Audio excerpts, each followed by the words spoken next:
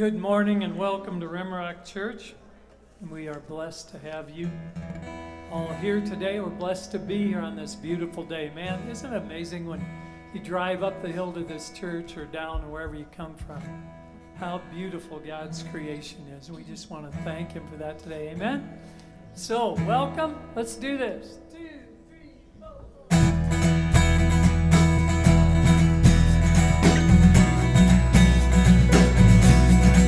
A prayer of our hearts this morning as we begin our Revelation study. We're going to ask God for this one. Open the eyes of my heart, Lord. Open the eyes of my heart. I want to see you.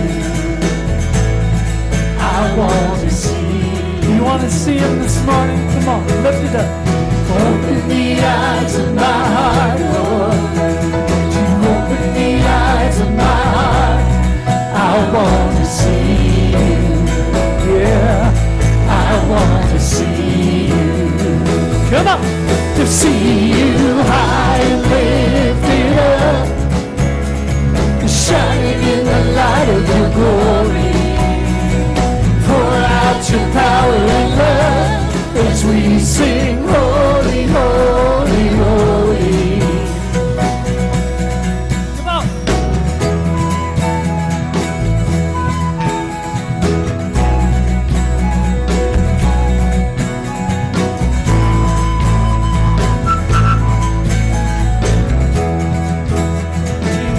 Sing it again. Open the eyes of my heart, Lord. Open the eyes of my heart. I want to see you. I want to see you. Oh, yes, we do. Come on. Open the eyes of my heart, Lord. Won't you open the eyes of my heart? I want to see you. I want to see you, yes we do, to see you high and lifted up, shining in the light of your glory.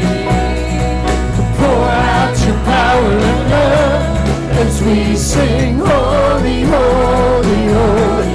To see you high and lifted up, shining in the light of your glory.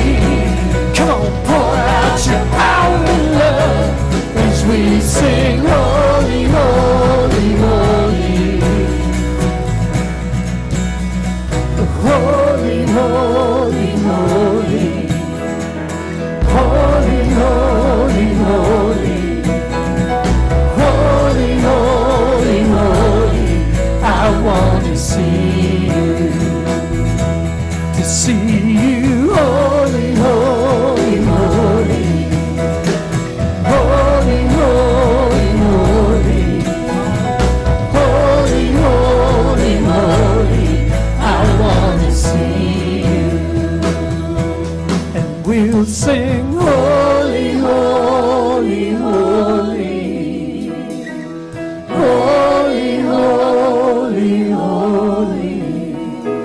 you are Holy, holy, holy. I want to see you.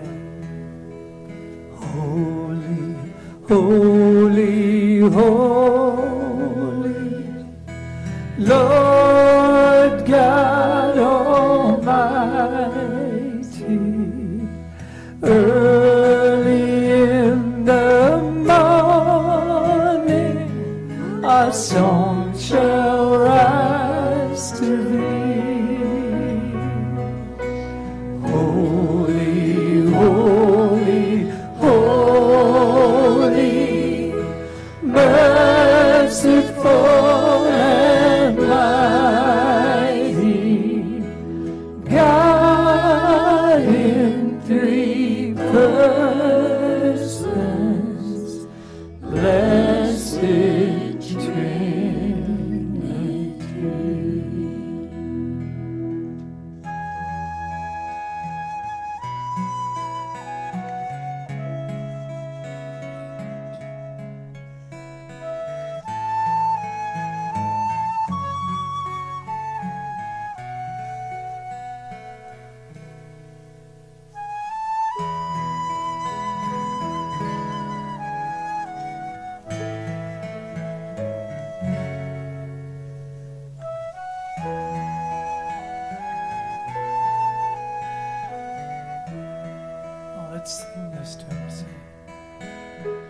Turn your eyes upon Jesus. Look full in his wonderful face, and the things of earth will grow strangely dim in the light of his glory and grace. Oh, soul, are you weary and troubled? No light in this darkness you see. There's a light for a look at the Savior, a life more abundant and free. Yes, there is. Come on, lift it up, sing. Turn your eyes upon Jesus. Look full in his wonderful face, and the things of earth will grow strangely dim in the light of his glory and grace. His word will not fail you. His word will not fail you. He promised. Believe him and all will be well. Then go to a world that is dying. His perfect salvation today. Amen. Do that through us, God. Turn your eyes upon Jesus. Look full in his wonderful face, and the things of earth will grow strangely in the light of his glory and grace. And the things of earth, sing it one more time. And the things of earth will grow strangely dim in the light of his glory and grace. Amen. Yes, they will. Donna, everybody could be seated. Donna Wilkeney's going to do a little welcome for us here.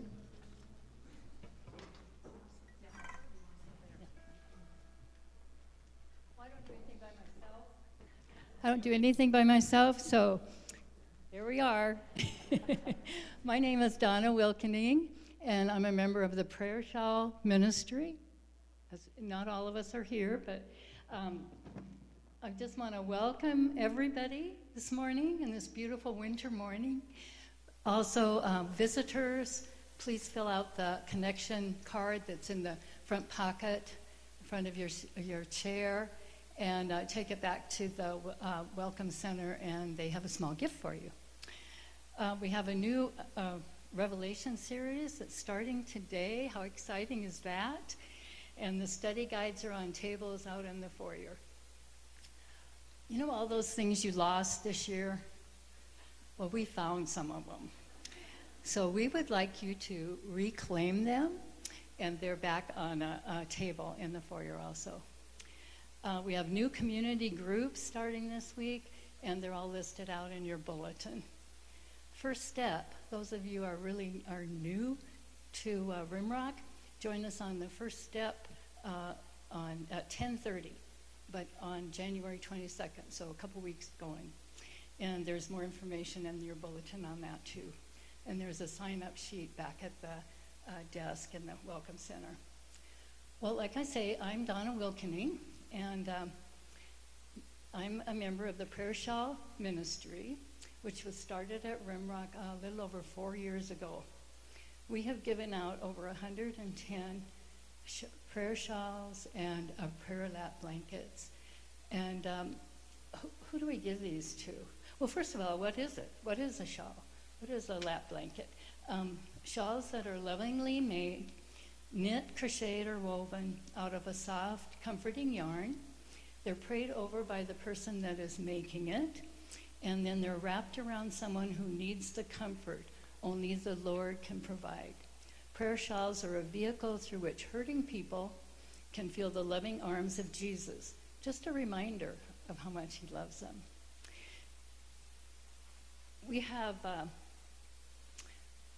lots of people that are hurting. And I just have to apologize that we haven't been able to reach everybody here that has had a hurt that they needed a prayer shawl or a lap blanket for. And we're going to try to do better, just communication-wise, so that we can reach. And we need you to help us do that, to communicate to us and let us know, let the church know, but let us know how we can minister to these people. Our shawls and lap blankets have gone through the congregation. They've gone out into the community with people that are not members of our congregation, and we love that. They've gone to Nebraska, Wyoming, Colorado, Nevada, Texas, Romania. We had a shawl that was requested to go to a Muslim in Romania, and so she took it to him. Costa Rica, Passages. If you're familiar with Passages, it's a home for women when they leave prison and want to start a new life. And they get them jobs, they have housing, they do Bible studies. And when they complete 6 months of that program, we have been blessed to bless them with a shawl. We go to their meeting, we wrap the shawl around them, we pray with them, we cry with them, we hug them, and it's been just a really, really good experience for all of us. We also, when we give prayer shawls away, we do these beautiful cards that Audrey Brooks makes. And these cards, the reason we love giving Audrey's cards is because nobody throws these away. And so they will get the message, and the message is, this shawl was created especially for you with love and prayers. May God, who knit you together in your mother's womb, renew you this day and give you hope. Psalms 139:13. May this prayer shawl be a sign of Christ's healing presence. May it warm you when you are weary. May it encircle you with love. When you wear this shawl, may you feel the loving arms of your Father and Jesus holding you. The mission statement of our prayer shawl is to glorify God through the creation and gifting of the shawls, that each recipient will be renewed, strengthened, and blessed by the shawls, to enable those of us who move too fast to slow down and prayerfully create what God has planned for us. We also are benefits of this ministry. All of us would say that. Our prayer is, Lord, I come before you and request that you may use my hands as the instrument of your healing power in the spirit and the flesh.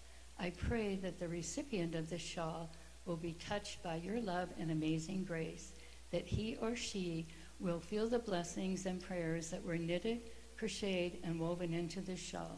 May the recipient be comforted and folded in warmth and be touched deep within his or her heart, that all of this may be done for your glory, Lord.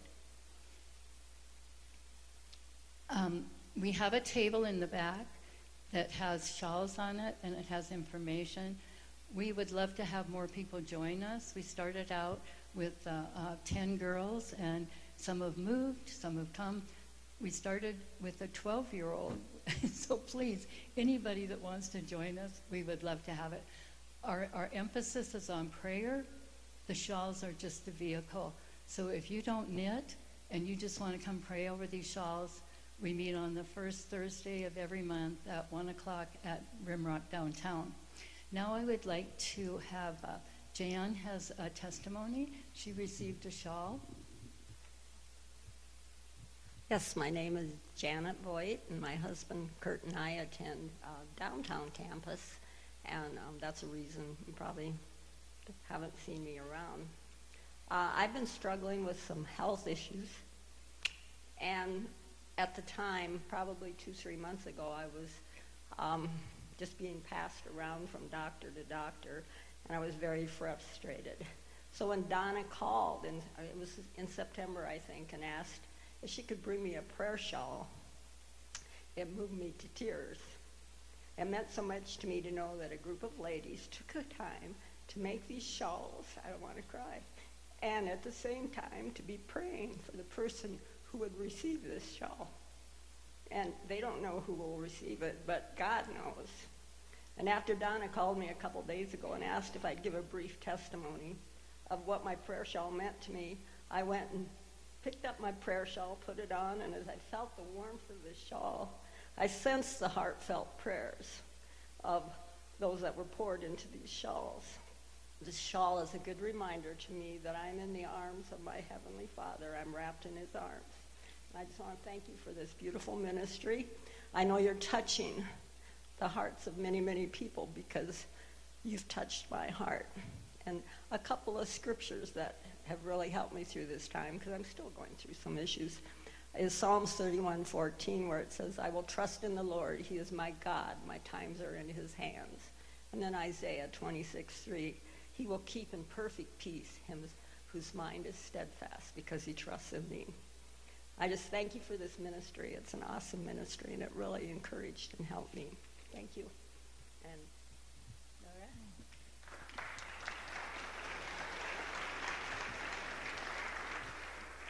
If I can just ditto what Jan just said. I just knew I was giving this testimony 10 minutes ago. In August of last year, I lost my father, and Donna asked and brought a shawl for both my mom and I, and it was just that. This is not the shawl because, again, I didn't know, or I brought the one that I actually have. It's very long. It was probably the biggest one they had, and it was so perfect. I lay it over me each morning, and when I'm doing my quiet and devotion time, and it is just that. It is the warmth of the Father. It's the covering. It's the prayers woven into it that are still going on, and it does bring so much comfort to know that people are praying and the body of Christ is loving. And so I just am so thankful for this ministry as well. It's awesome. So thank you.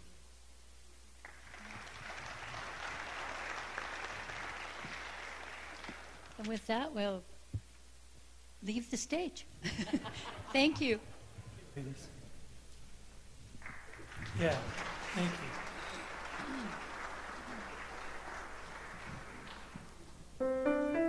Okay, we're going to teach you a new song this morning. This is kind of our theme song for the Revelation series, and in God's perfect timing, this song came across my computer a little bit ago, and so we just want to teach it to you and make it our theme.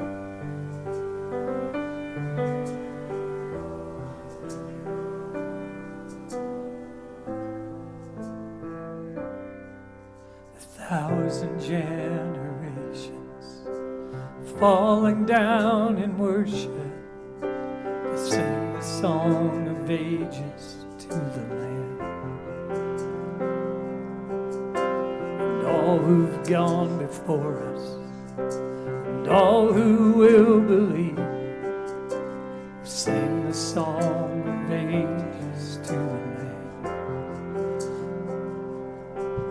Your name is the highest. Your name is the greatest. Your name stands above them all. All thrones and dominions,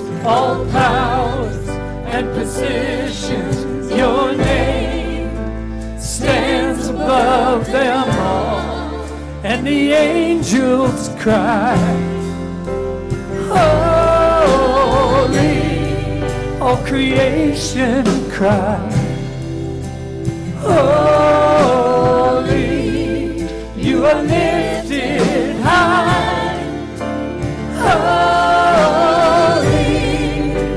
holy forever. Hear your people sing. Hear your people sing, holy, to the King of Kings, holy, you will always be, holy, holy forever.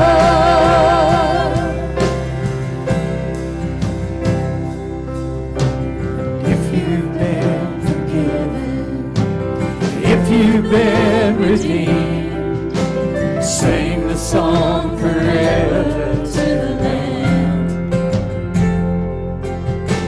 And if you walk in freedom, and if you bear His name, sing the song forever to the Lamb. We'll sing the song forever and amen. And the angels cry, holy, all creation cries, holy, you are lifted high, holy, holy forever. We hear your people sing, holy, to the King of Kings, holy, you will always be, holy, holy forever.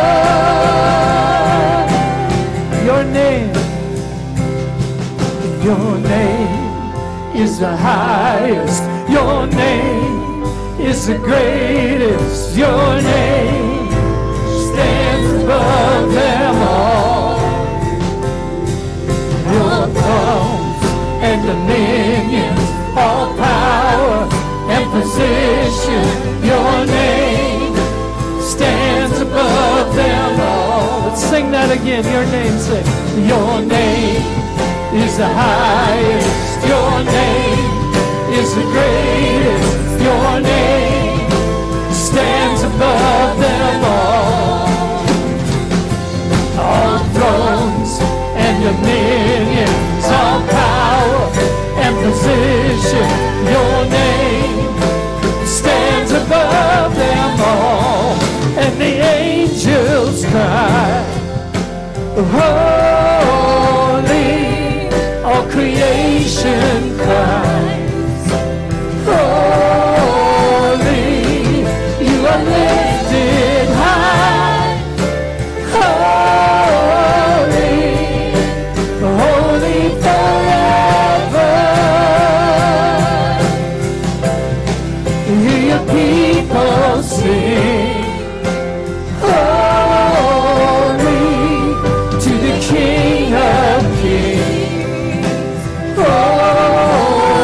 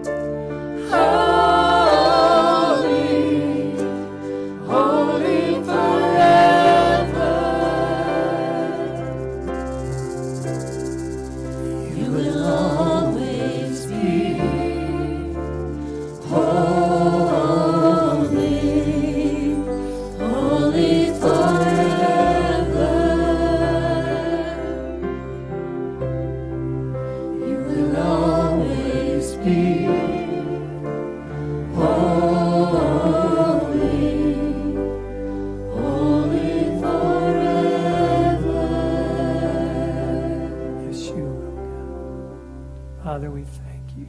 Jesus, we thank you for being on the throne.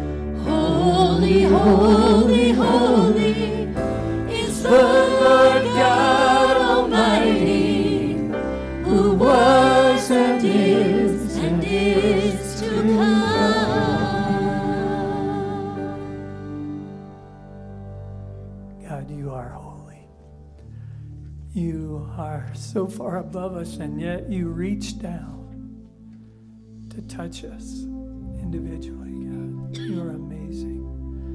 Lord, I know that you've been speaking to Ben these past weeks about what you want us to hear, what we need to hear, God. Holy Spirit, would you fall on this place and each heart and open us to what you're trying to say to us right now. Thank you, Lord. Amen. Amen. Good morning, Darcy. Good morning, everyone else. Love it. Thank you, worship team. That was really special. I'm so thankful for this church. Isn't it such a blessing to see those women up here just serving Jesus with their hearts, with their prayers? I had a friend back in Minnesota. He was probably in his 80s, and his name was Bill, and he would get the biggest smile, and he says, man, when I gave my life to Jesus, I didn't realize that I'd run with the best crowd. And I feel that way. It's just so awesome to be with you guys. So thankful for this church. I'm excited for 2023 and what God has in front of us. Just a heads up, we at Rimrock Church, we're a congregational church. That means we really believe in the priesthood of all believers, that we all have a part in the church, and we all have a part in major decisions for the church. And many of you know we're still trying to figure out what it means to be one church in two locations, two campuses, and we have an awesome group of people downtown. You heard from Janet this morning, who's part of our downtown congregation, but we share one membership. We all become members of a church. We have one elder board. We have one statement of faith, and so we're learning what that looks like. But our downtown campus has needed a new building, so we've been searching, praying.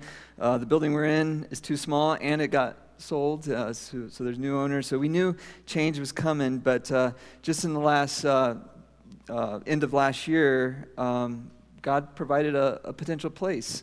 So it's the old Rapid City Journal building. They want to sell it to us, and so we began to sign an agreement to it. But we can't, as a church, we've agreed we don't purchase property unless we have a membership vote. And so January 29th, we're going to have a congregational meeting. And so I just want to invite you to pray. Pray with us. If this is God's will and this is God's place, not just for our downtown church to meet, but a big enough place where we can have gospel ministry that goes on throughout the week. And so we're praying about that. So our looking forward, January 29th, we feel like it may be a key time to come together as a whole church, downtown and up here, all together in one place with one service. We only do that usually on Easter, but we feel like this is a big enough deal, a big enough decision that we need to come and worship together and decide together what God is doing. And so we'll be sending out a lot of details over the next weeks, but just know that January 29th, we're wanting to come and worship, and we're wanting to do baptisms that Sunday. Because baptisms really are spiritually our membership into the body of Christ, where we identify with the death of Jesus and the resurrection of Jesus, the life of Jesus in us. We are his people. All right, Revelation. You guys ready? This is going to be awesome. It's going to be amazing as we look at what God has revealed. Revelation, apocalypse, it literally means unveiling. An unveiling.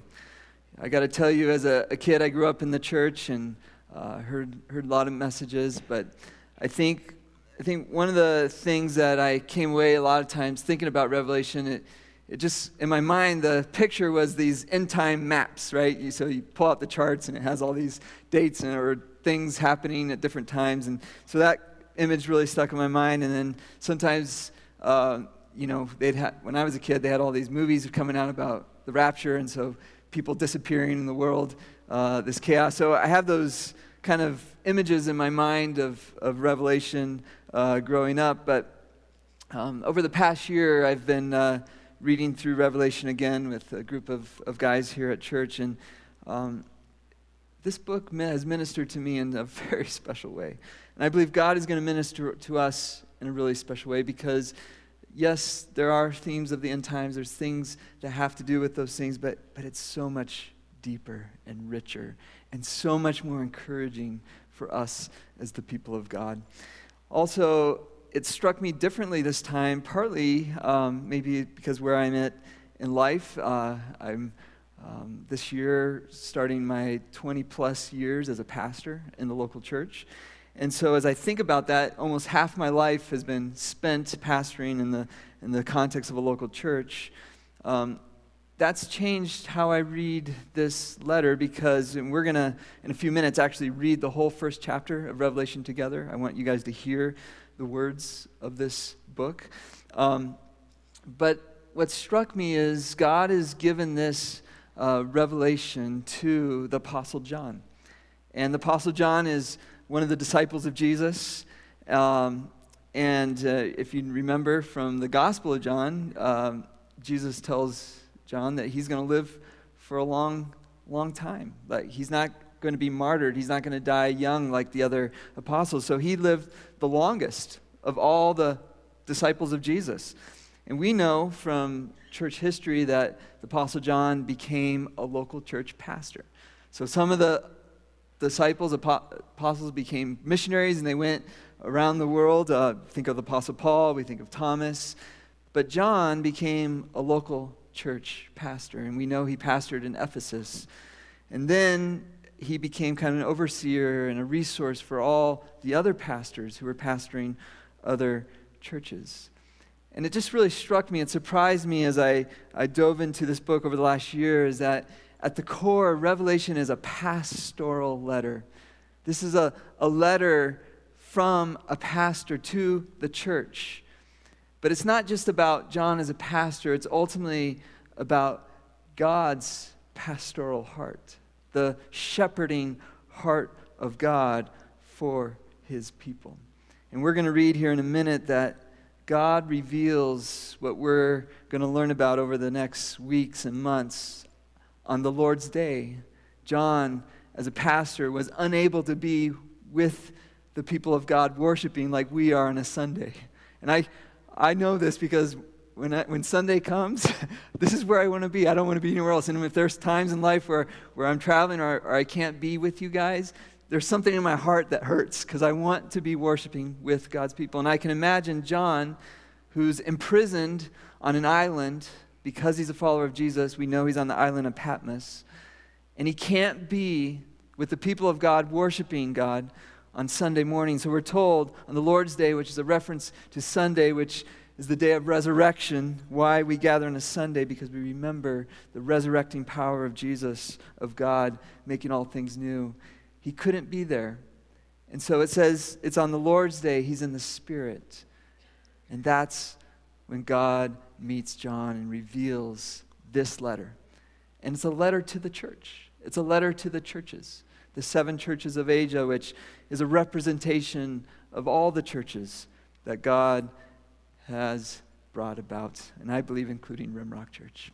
Would you join me as we read this amazing letter, the chapter 1? I think it'll be on the screen. If not, open your Bibles, or if it's on your phones, I'm going to read the whole chapter. So let's listen to this.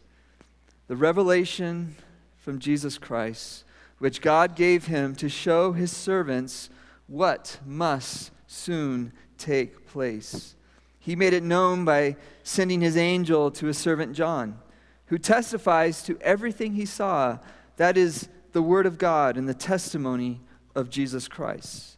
Blessed is the one who reads aloud the words of this prophecy. Isn't that cool? That God was thinking of us as we read this. Blessed is the one who reads aloud the words of this prophecy, and blessed are those who hear it. Is that you? Is that me? Are we listening? And take it to heart, what is written in it, because the time is near. Verse 4, John, to the 7 churches in the province of Asia, grace and peace to you from him who is, who was, and who is to come, and from the 7 spirits before his throne, and from Jesus Christ, who is the faithful witness, the firstborn from the dead, and the ruler of the kings of the earth. To him who loves us, and he's freed us from our sins by his blood. That's the gospel. That's the good news. To him who loves us and has freed us from our sins by his blood. And he's made us to be a kingdom and priests to serve his God and Father. That's us. To him be the glory and the power forever and ever. Amen. Look, he is coming with the clouds, and every eye will see him, even those who pierced him. And all the peoples on earth will mourn because of him. So shall it be. Amen. I am the Alpha and the Omega, says the Lord God, who is, who was, and who is to come, the Almighty. And I, John, your brother and companion in the suffering and the kingdom and patient endurance that is ours in Jesus, was on the island of Patmos because of the word of God and the testimony of Jesus. And on the Lord's day I was in the Spirit, and I heard behind me a loud voice like a trumpet which said, "Write on a scroll what you see and send it to the 7 churches, to Ephesus, Smyrna, Pergama, Thyatira, Sardis, Philadelphia, and Laodicea." I turned to see the voice that I was speaking to me. And when I turned, I saw the 7 golden lampstands. And among the lampstands was someone like a son of man, dressed in a robe reaching down to his feet, and with a golden sash around his chest. And the hair on his head was white like wool, and the white as snow. And his eyes were like blazing fire, and his feet were like bronze glowing in a furnace. And his voice was like the voice, there was the sound of rushing waters. In his right hand he held 7 stars, and coming out of his mouth was a sharp, double-edged sword. His face was like the sun shining in all of its brilliance. And when I saw him, I fell at his feet as though dead. And when he placed his right hand on me and said, "Do not be afraid. I am the first and the last. I am the living one. I was dead, and now look, I am alive, and forever and ever. And I hold the keys of death and Hades. Write, therefore, what you have seen, and what is now, and what will take place later. The mystery of the 7 stars that you saw in my right hand, and the 7 golden lampstands is this: the 7 stars are the angels, or the messengers of the 7 churches, and the 7 lampstands are the 7 churches. Amen. What a beautiful beginning to an incredible book that I think reveals something very critical for us now, today. It's really helpful for me sometimes to orient myself. I like to hike and go in the woods. Many of you enjoy the Black Hills and going out, and something you got to do is kind of orient yourself. Where are you in this place? You know, where are the markers? Where are we? And so I just want to take a moment to orient ourselves as we go into this book. Where are we in history as we think about what we've just heard? One of the beautiful things about the Bible, we believe, is inspired by God, that the Holy Spirit gave us the Bible. We believe it's authoritative, it's inerrant, it's inspired by God for us, it's authoritative for our lives. But it paints a picture of what God is doing and who God is and what He's called us to be in this world. And it's the orientation for us, for all things. That's why we call it the canon. It's the measuring stick for everything else. And one of the beautiful things about how God has revealed the Bible is in the Gospels. We just finished the Gospel of Mark together. We're told in the Gospel of Luke about the birth of Jesus as the Messiah, fully God, fully man. We just celebrated Christmas, right? And there's something very profound that Luke does. And I wish our Bibles were maybe put together a little differently, because Luke wrote the Gospel of Luke, and he wrote Acts as one book. And it's very clear. You can go read it yourself. Look at the beginning of Luke, look at the beginning of Acts, and you will see that it's one book and it's one story. It was meant to be read together. And what we have in Luke is the birth of Christ, and Luke spends more time with the birth of Christ than any other gospel writer. And then he shows us who Jesus is, his teachings of Jesus, the death of Jesus, the resurrection of Jesus. But Acts begins with what? The birth of the church. Because remember, Jesus ascended into heaven. He went up into the clouds, and the disciples are looking. Where'd you go, Jesus? As he goes up in the clouds, he says, remember, he's told them, I'm going to leave you, but I'm going to leave the Holy Spirit in you. And he's going to be with you until the very end of the age. But he said, remember, I'm coming back. The same way you saw me go up in those clouds, I'm coming back out of those clouds. I'm coming back for a people. I'm coming back for my church. In Acts 1:8, we're told that this commissioning that Jesus gave his disciples. In Acts 2, we're told about the birth of the church, that they would be witnesses of Jesus Christ until he returns. And we're told in Matthew that we're to go into all the nations and preach this message, this gospel of Jesus, and make disciples of all people, baptizing them in the name of the Father, the Son, and the Holy Spirit, and teaching them to obey everything that he commanded us. And so, where does this put us? Because in the book of Acts, what we see is the story of the Holy Spirit in the church, in the people of God, as Paul refers to the church as the body of Christ, or the bride of Christ. And so as the body of Christ, the church becomes witnesses of the reality of who Jesus is in the world, of his death, of his resurrection, of his glory, of who he is as the King of Kings and Lord of Lords. And so what we see in Acts is the story of God's people, the church, taking that message to all nations, to all people. Here's what's cool. There's no conclusion in Acts. It's an ongoing story. And here's where I believe we are as we orient ourselves. We're still in the book of Acts. The story of the Holy Spirit is still being written. And I've experienced it. I've seen that. We went to India and we saw the very same things that God was doing in the book of Acts, he's still doing today. And there's people in this room who've been baptized and who've received Christ, and the gospel's transformed you, and you've become a new creation, a new person, because of the work of the Holy Spirit and the good news about who Jesus is. And God is building his church. And as Jesus said, the gates of hell will not prevail. The church becomes the witness of the reality of who Jesus Christ is. So if we orient ourselves, we call this the age of the church, or the age of grace. It's also been called the time of tension, of the now and the not yet. Remember, Jesus said, I'm leaving, but I'm coming back, right? And so the reality of God's kingdom is present. And so what we will see is in the book of Revelation, we see the present reality of the kingdom of God. In fact, he refers to us as we read, as the church, as the kingdom of priests. Right? And so the reality of God's kingdom is alive and well in his people, in the church. But it's not fully realized.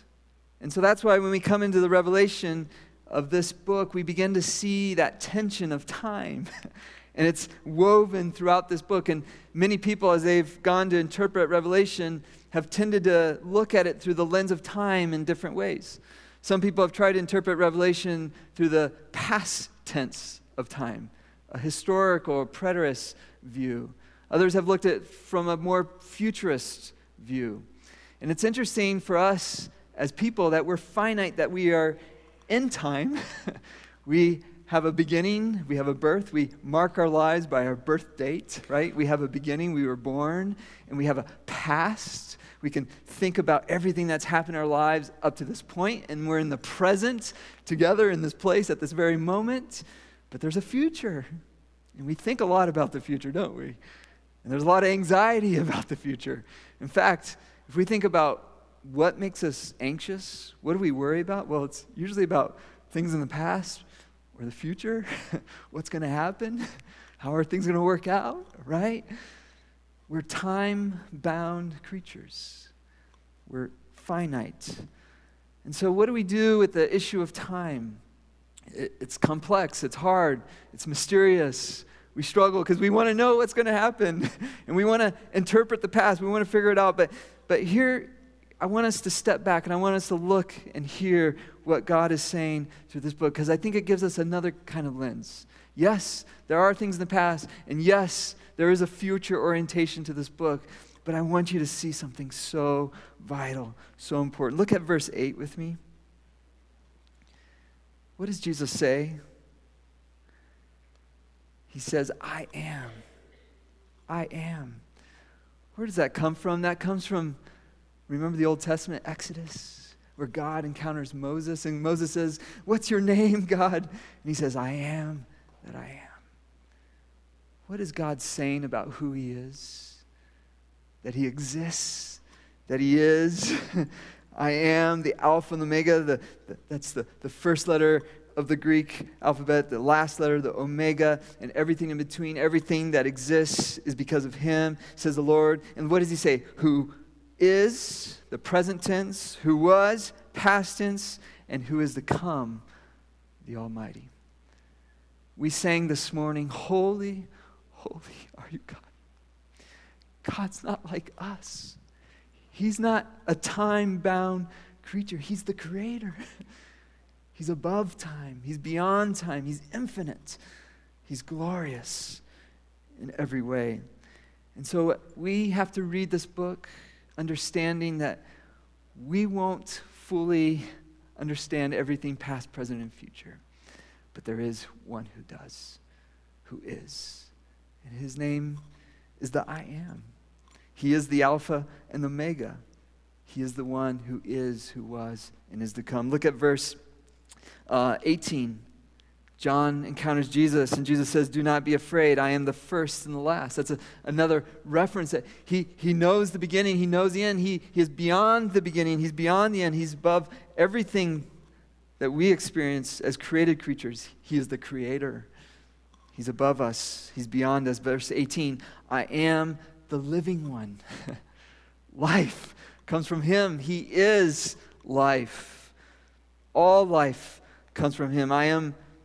He says, I am the living one. I was dead, and now look, I am alive forever and ever. That's a reference to the resurrection, his overcoming of death, and I hold the keys of death and Hades. Here's how I want us to view what we're going to learn through Revelation. Not from what we can understand or perceive as time-bound creatures, how we interpret the past or try to predict the future. In one sense, it's foolishness, and it's a temptation that we try to somehow be like God. But we have to recognize we're not God. God is God. Jesus is God. We're the created ones. And so here's how we need to think about Revelation in the present tense.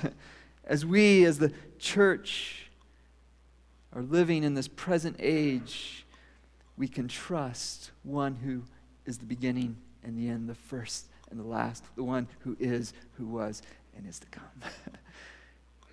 God knows. He's in control. He is over our time. He is over your time. He's over all time. This changes how we read this letter. This should produce in us peace. This should produce in us trust and encouragement. Remember, John is writing to the churches, and he tells that they are brothers and companions in suffering. We live in a time of difficulty, suffering, hardship. The early church lived in a time during the Roman Empire when Christians were severely persecuted, and some of the Caesars of that time, Nero, he would actually literally light Christians on fire alive to light up his palace. Christians were fed to the lions. They were mistreated. They were not allowed to participate sometime in business. They weren't allowed to, all kinds of slander was done against them. And so John is writing to Christians who are suffering, being persecuted, being imprisoned. John is being imprisoned himself. Christians have always been mistreated in this world. And if I think about our own time, there's a hostility against Jesus. And there's a hostility against the church. There's a hostility against the things of God. And this is going to be a major theme in this letter, in this book to the church. That this is a time of tension. It's a time of struggle. It's a time of suffering. But there's encouragement. There's hope. And our lives matter in a bigger story that God is doing through us, through his people, through the church. And this is a letter of encouragement and hope, even in suffering, that God is on the throne, that he is doing something in us, and he's doing something in our world. It's a letter to the church of what it means and how we can be witnesses in this dark world, in a world that is angry and rebelling against God, who doesn't want anything to do with God, and has said no to God, has said, we don't want a creator. We don't need a creator. We will become our own gods. We will decide what's right or wrong. We will determine what is good. We live in a world that is fighting against God and is fighting against Jesus. This world hates Jesus. Jesus said, this world hates me, and it will hate you as well. We should not be surprised by that.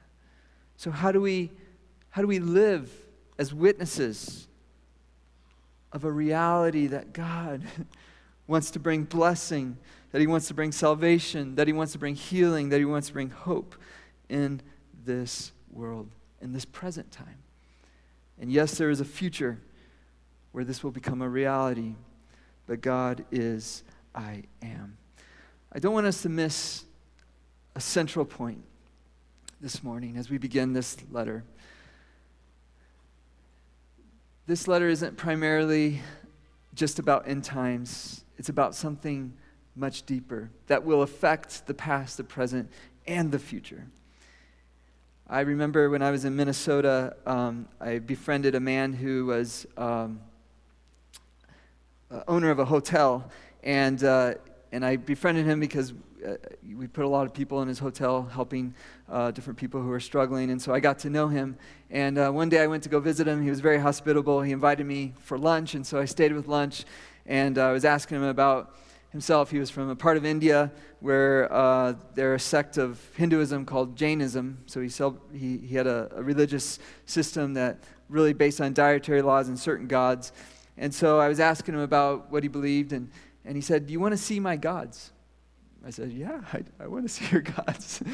And so he took me back through a little hallway, and he had a closet, and he opened his closet. And inside the closet, it was beautifully decorated, but he had some idols, some images of his gods. And then he had like some candles, and he also had a place to bring offerings, where he would bring food offerings to his gods. And so he showed me, and he described a little bit of what worship looked like, and then he closed the closet door, and we walked out and kind of went on with life. And I think that can kind of strike us as kind of funny or even maybe kind of silly and say, like, how could someone put their gods in a little closet and bring offerings? But tell you what, this week as I've been meditating on Revelation chapter 1, that picture came to my mind. And kind of the conviction came into my heart as a pastor, as a follower of Jesus, and as I think about this letter to a church. How do we view Jesus? And are we guilty sometimes of treating Jesus like this man treated his gods, where we kind of have Jesus in a closet in our lives? And when we need him, we open the door and we ask for help or we give him attention, but then we close the door and we kind of go on with our lives. And we kind of just live with him in a closet. And we open it when we need him and we close it when we don't. And that conviction, that reality of how often we think about who God is, struck me in comparison to the picture that we're given in Revelation chapter 1, where God says to John, look, like, how do we see? How do we see God? How do we see who Jesus is? Like, that's the central question in this letter. That's the central important thing we got to grapple with as the church, as witnesses, as the body of Christ.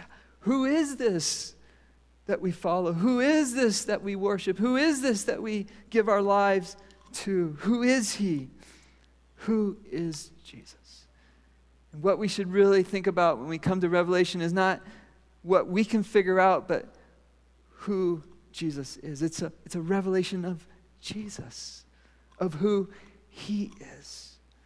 And as I thought about that picture of opening the closet door, closing the closet door, it struck me as I read this picture of Jesus being revealed to John, that John fell like a dead man before him. He was awed. He said, holy. He said, this is beyond me. You see, God isn't just a little personal God for us. He is the Alpha and the Omega, says the Lord. He is the one who is, who was, and is to come, the Almighty. So how do we see Jesus? How do we look at who Jesus is? And I love that he says, don't be afraid. I'm here to bless you. I'm here to save you. I'm here to rescue you. But he is beyond us. He is God. And in this description of Jesus, so many things stand out to me, and there's so many images and symbols that John tells us that these symbols, we're not to see them only on a level of where, like he tells us that the church, that these lampstands are a picture of what the church really is. These are symbols that help us understand more deeply. They unveil, they tell us the reality of what things really are like. And so what is the reality of what Jesus is really like? We hear that he is a voice. He speaks. He is the Word. It's described as a trumpet, as rushing waters. It's powerful. It gets our attention. We're told that he is the Lord of the church, and not just Lord of the people of God, that he is among the people of God. He is with the people of God. He is fully man and fully God. We're told that he has a robe that's white, that displays righteousness. There's a golden sash, which is a picture of royalty. He is a king. His hair is white. It's a picture of wisdom, of glory, of splendor. His eyes are like blazing fire. He's omnipresent. He's omniscient. He knows all things. He sees all things. Nothing is hidden from him. His feet are like bronze, glowing of firmness. This is a picture from a book of Daniel, a contrast with the human kingdoms that are weak, that are like clay. His feet are strong. He is the king. He is the ultimate king of all kingdoms. And we're told in his right hand and his strong hand are the messengers of the church, the ones who proclaim the gospel. And out of his mouth is a double-edged sword. The most powerful instrument is God's word. As Hebrews says, it divides bone from marrow. It penetrates through the way things are. And his face is like the sun, shining in all of its brilliance. These pictures help us to see who he really is. I'm going to invite the worship team to come up.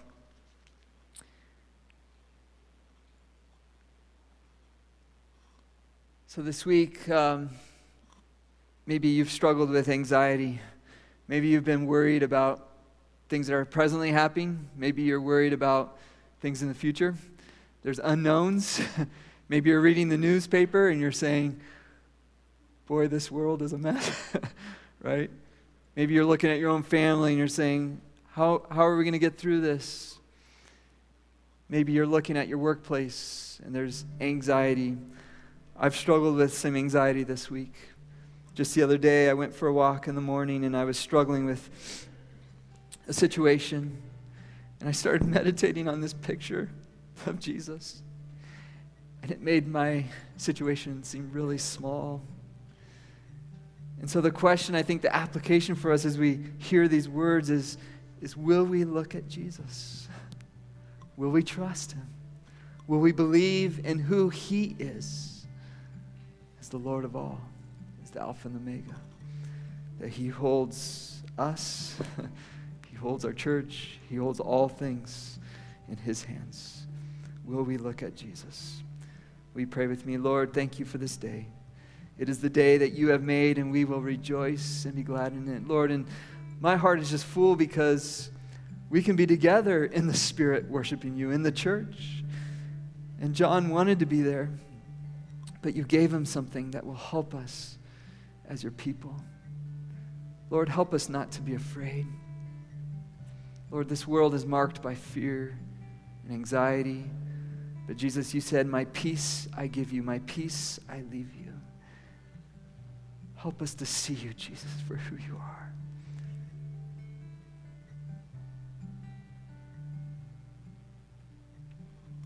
Amen. world is broken? We do. Do you feel the shadows deepen? We do. But do you know that all this dark won't stop the light from getting through? We do. Do you wish that we could see it all made new? We do. Let's stand and sing this. Answer this question. Is all creation groaning? It is. Is a new creation coming? It is. The glory of the Lord to be the light within our midst. It is. Is it good that we remind ourselves of it? It is. Amen. Come on. Is anyone worthy? Is anyone whole? Is anyone able to break the seal and open the scroll? The Lion of Judah, who conquered the grave. He is David's root and the Lamb who died to ransom the slave. And is he worthy?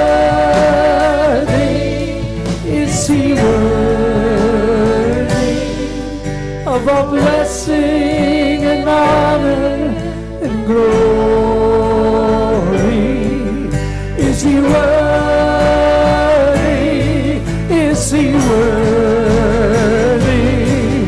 Is he worthy of this? And all God's people said, He is.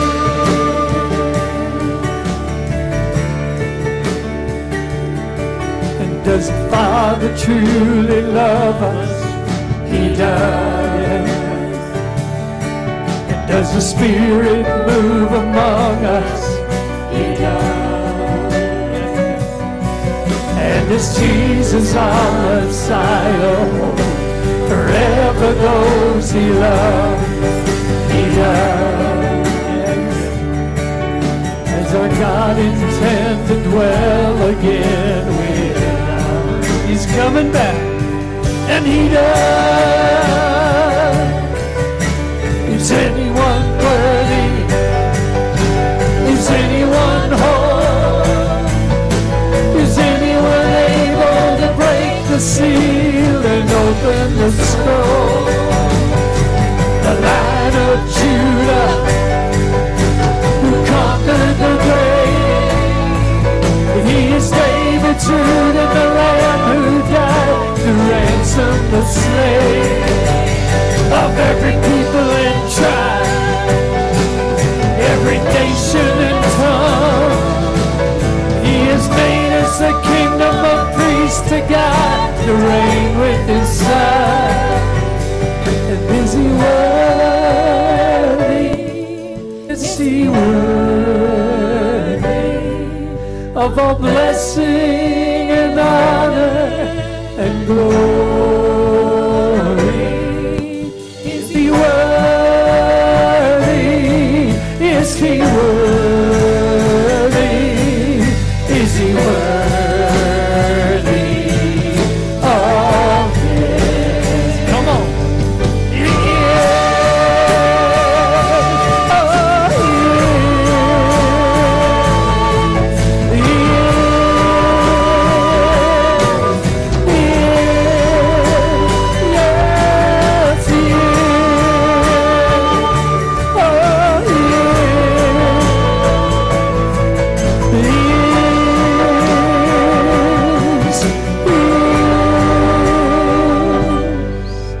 Is he worthy? Is he worthy of all blessing and honor and glory? Is he worthy?